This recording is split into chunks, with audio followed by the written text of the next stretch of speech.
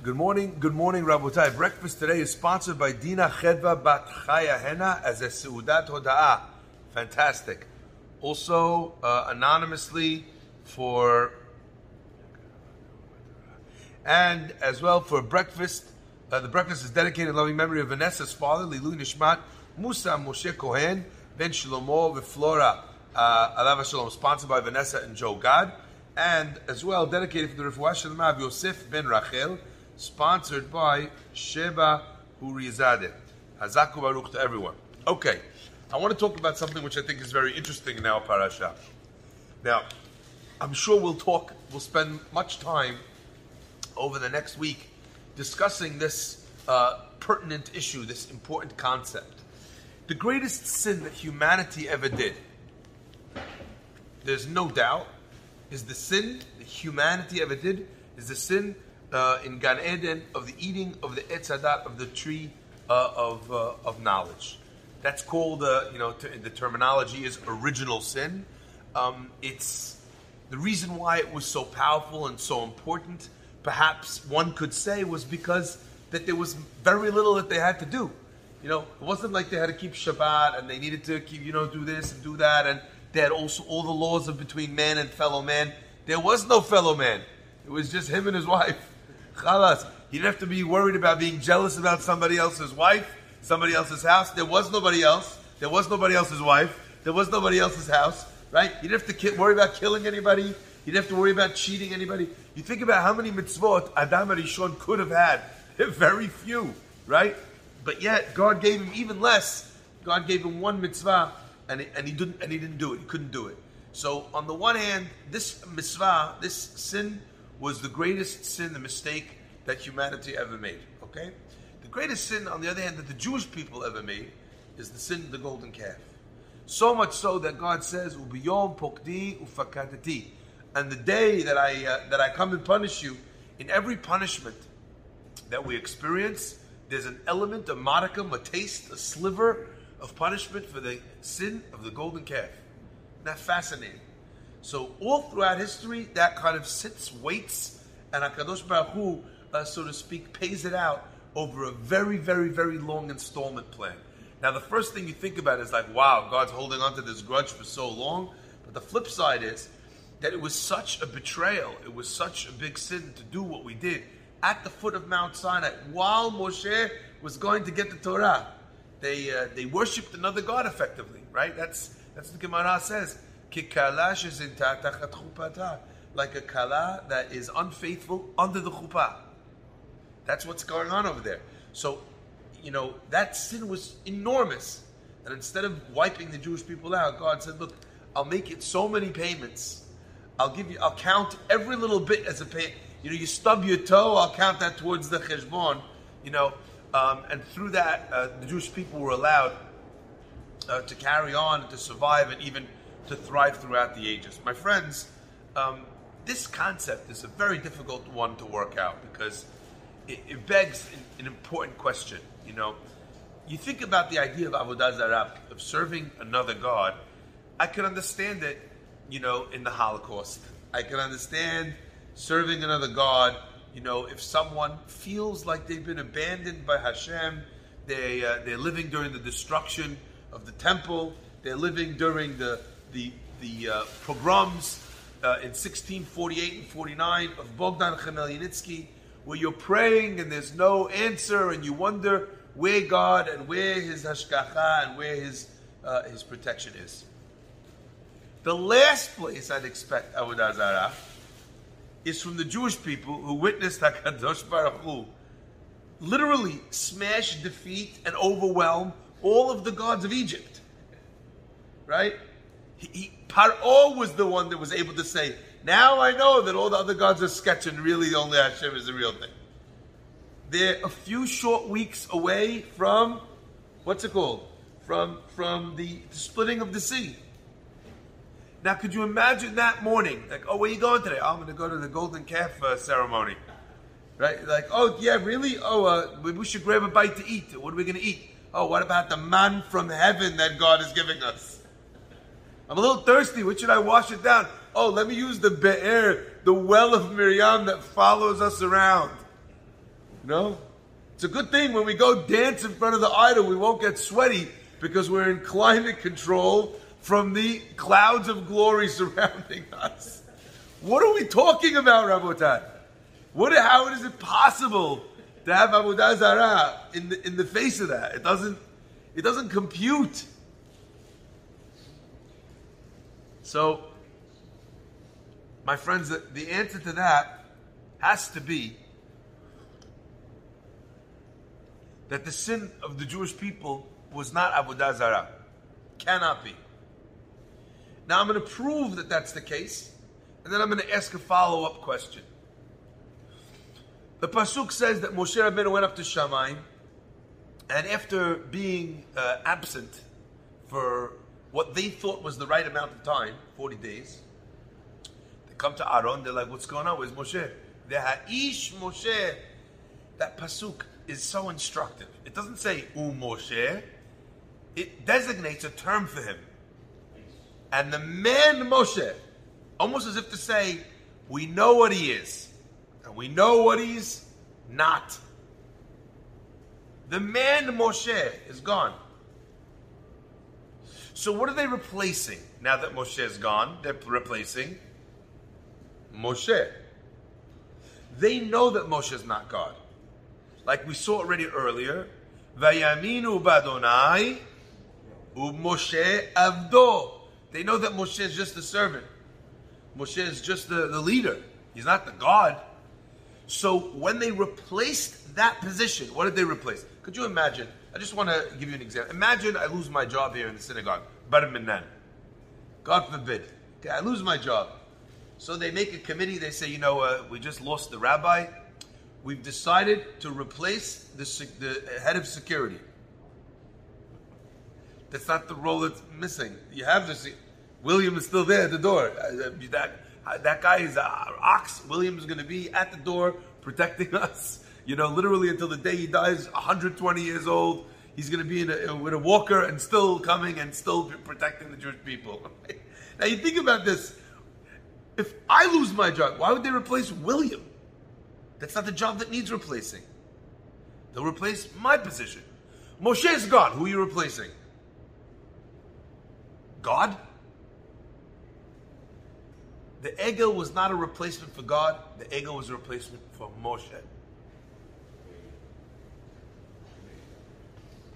Clear. The Egel was not a replacement for God. The Egel was a replacement for Moshe.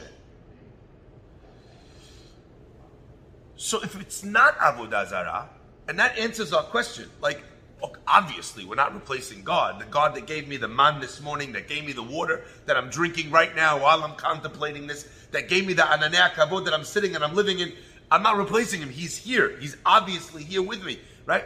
So then why does the Gemara call it Avodah Zarah? Why is it referred to in the many chazals that describe it? Who was the chupatu? The Jewish people were getting married to God. So if it's kikala, like an unfaithful bride under the chuppah, who's she being unfaithful to her husband with another? So it's clear in the imagery that they swapped God with another God. And yet I'm telling you that they didn't swap God, they swapped Moshe. My friends, the answer to this conundrum is something which I think is very simple and very powerful for back then, but it is also very simple and very powerful for right now. The Jewish people understood that God is running the entire show, that's for sure. But they also thought that the only way for God to interact with this world, and the only way for us to interact with that world, was through something that they could access, that they could touch, that they could feel, that they could see. And that medium was once Moshe. Moshe was the pipe. Moshe was the tzinor. Moshe was the method, the way, the path. And without Moshe, we needed another way to get to God. And God, conversely, needed another way to get to us. So while God is no doubt in charge, but the servant He's the guy who drives the horse and buggy and brings the king. Here, you don't have that. How's the king going to get here? I need you to hear this. The pasuk says that they brought the golden calf, the makers of the golden calf, brought it to the Jewish people. And they said, Ele Elohecha Yisrael. This is your God, Israel. Asher hotzeticha me'eretz Mitzrayim. That took you out of Egypt. My friends, every single Jew that heard that line said to themselves, are you out of your mind? You just made that a minute ago. That's not my God. That's not the one that took us out of Egypt. We didn't see that one when we pointed at the ocean at Borei Olam and said, Ze Eli ve'anveu. Right? We didn't point at a golden calf. How did the marketing work? How did they convince them? And the answer is that they said, look, you see the golden calf is animated? You see it's moving? Ele Elohecha, that is the workings of your God, O Israel. Asher hotzeticha. Now for most of us, this is an interesting insight into a mistake that once was. But the problem is, and the challenge is, like everything else in Torah, in understanding, why did the Torah go into such detail to communicate this idea, if not to tell us that the sin of the golden calf is a stumbling block that we fall over all the time in our own life and in our own avodat Hashem. We are constantly falling over a golden calf. The idea that there is a medium, that there is a pipeline to God, and conversely, that God needs a pipeline to interact with us, is one of the most damaging things that can happen to a Jew.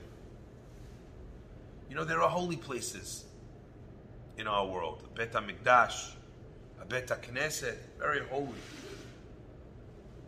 But our Rishonim and our Mefarshim say that the same way they turned the golden calf into something that brought them spirituality, that's what they assumed it was.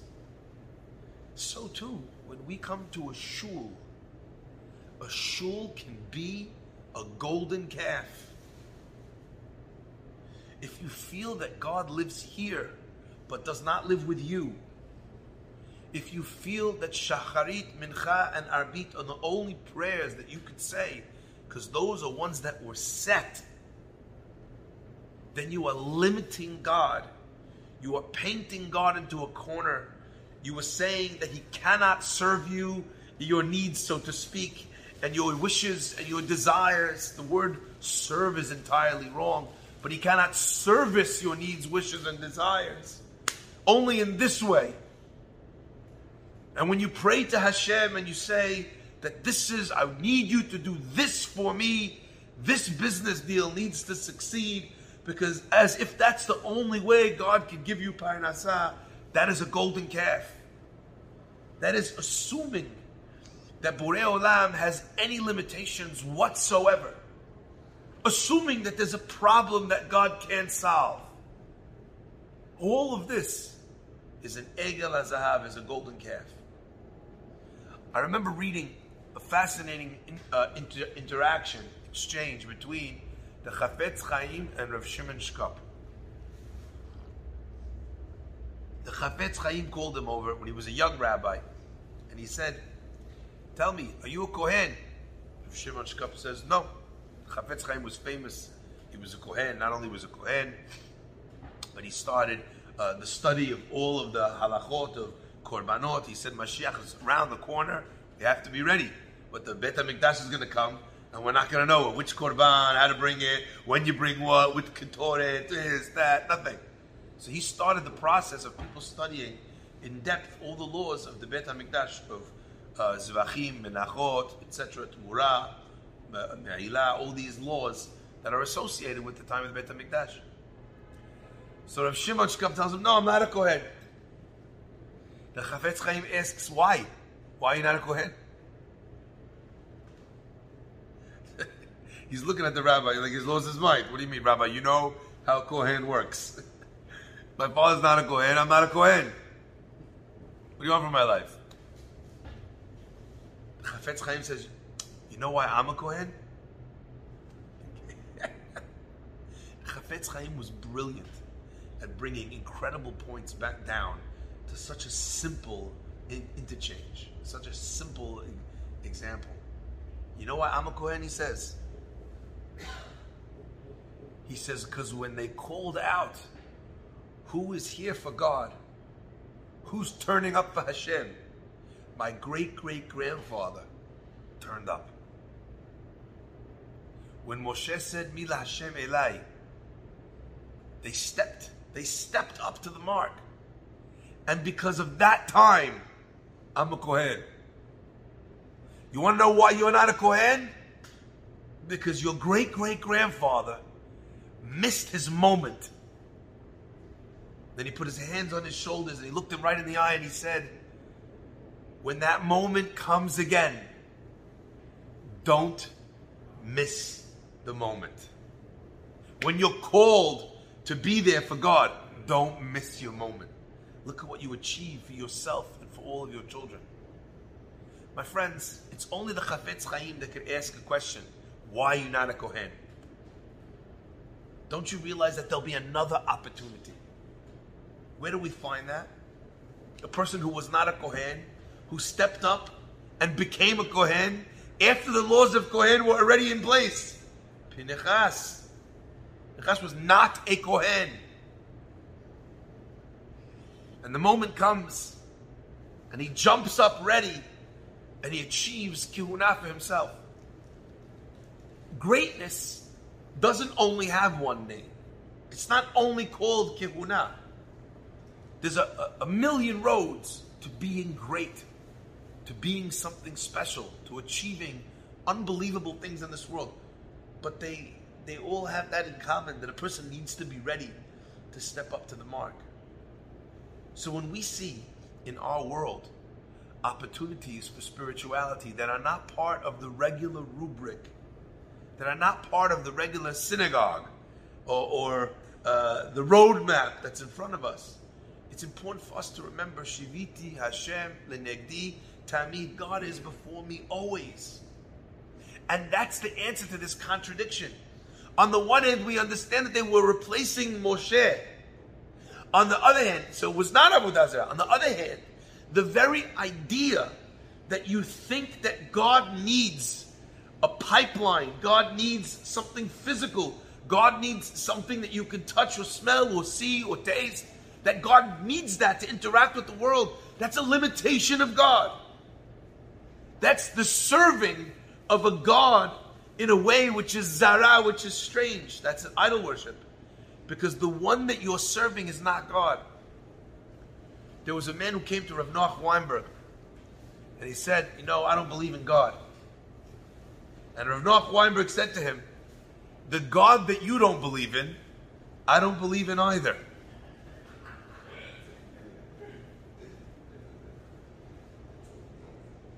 If you think that God is Superman,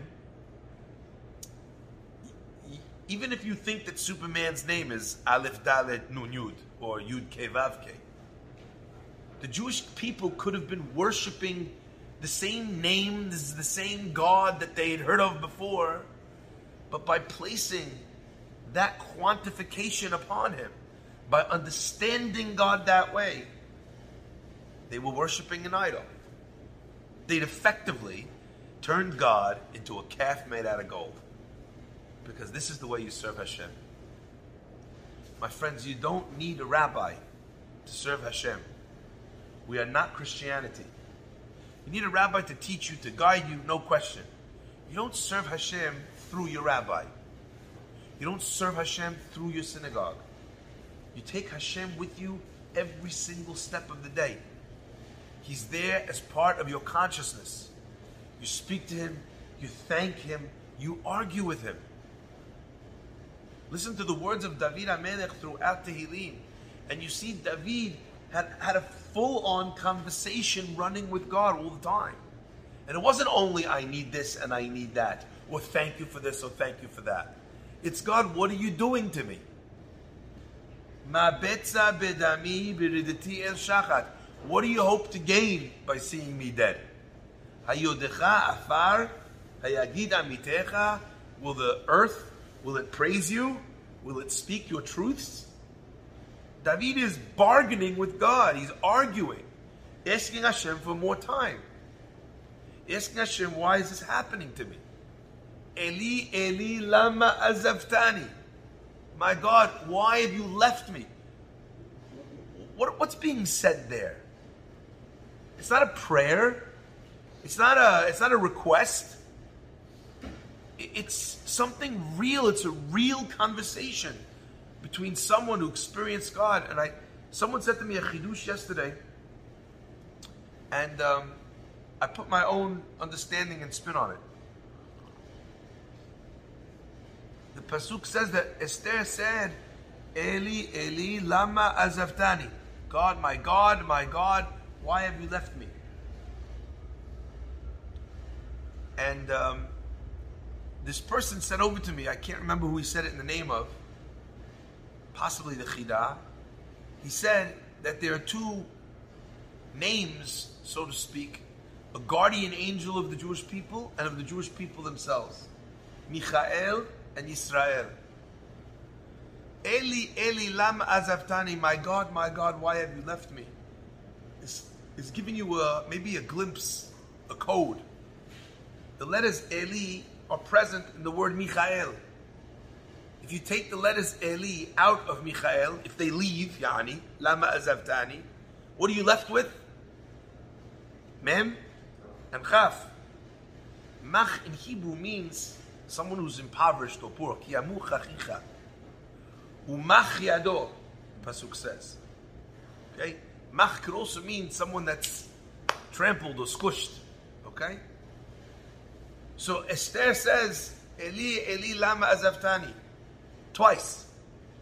One, in terms of, where's my guardian angel? The second, in the word Yisrael, if you remove the letters Eli from Yisrael, what are you left with? Shin and Resh, Sar.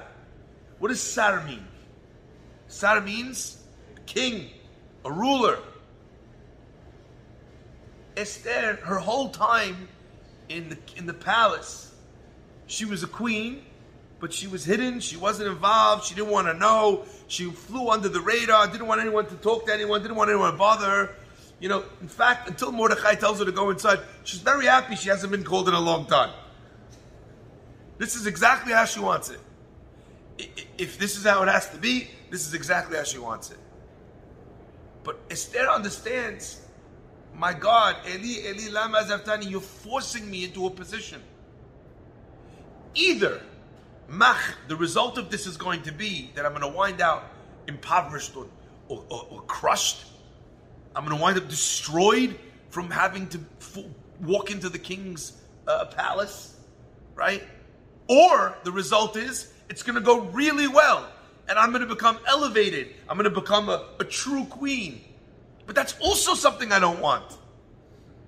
So Esther is asking, why have you left me in this way where whichever way I go, it doesn't work out for me. It's not what I want. It's not lama azavtani. What a powerful prayer that Esther is saying. She's saying to God, you trapped me by leaving me. But what Esther did not know was that this plan wasn't just about saving the Jews from a threat of Haman in the moment. It was rather God's way of clearing the path for the Beit HaMikdash to be born, as we know, with the child of Esther, Daryavesh, allowing the Jewish people to go rebuild the temple. And what I found so powerful about that is that she's crying about the fact that God has left her. And I was thinking to myself, the mashal would be of a husband and wife to get married, and the wife wakes up the morning after the wedding, she rolls over to give her a hug, guy's gone. She touches the bed, where'd he go? Gone. 3 hours she's waiting. Husband comes, knocks at the door. She's dressed. She's got a suitcase. She's like, I woke up the morning after my wedding. You're gone. You leave me like that? Forget it. I'm out. I'm going back home. Wedding's off. I left your ring in the sink with all the dirty dishes for my breakfast. He says, okay, no problem. He goes, but on the way to your father's house, I'll drive you. We'll share an Uber. We'll Uber pool. It's cheaper. Divorce is expensive, so if I could save a couple of dollars on the Uber pool. But there's just one stop I want to make before we get to your parents' house. She says, okay, she could give him back courtesy. The guy drives, makes a right, makes a left, makes a right, makes a left, makes a right, makes a left, pulls up in front of a magnificent home. She says, who's here? He said, who's here? This is our house. All this time during the engagement, I bought this home. I furnished it with all the things, the articles of furniture that I noticed since we started dating that you like. Every time you said, oh, that's a nice couch, I took a picture.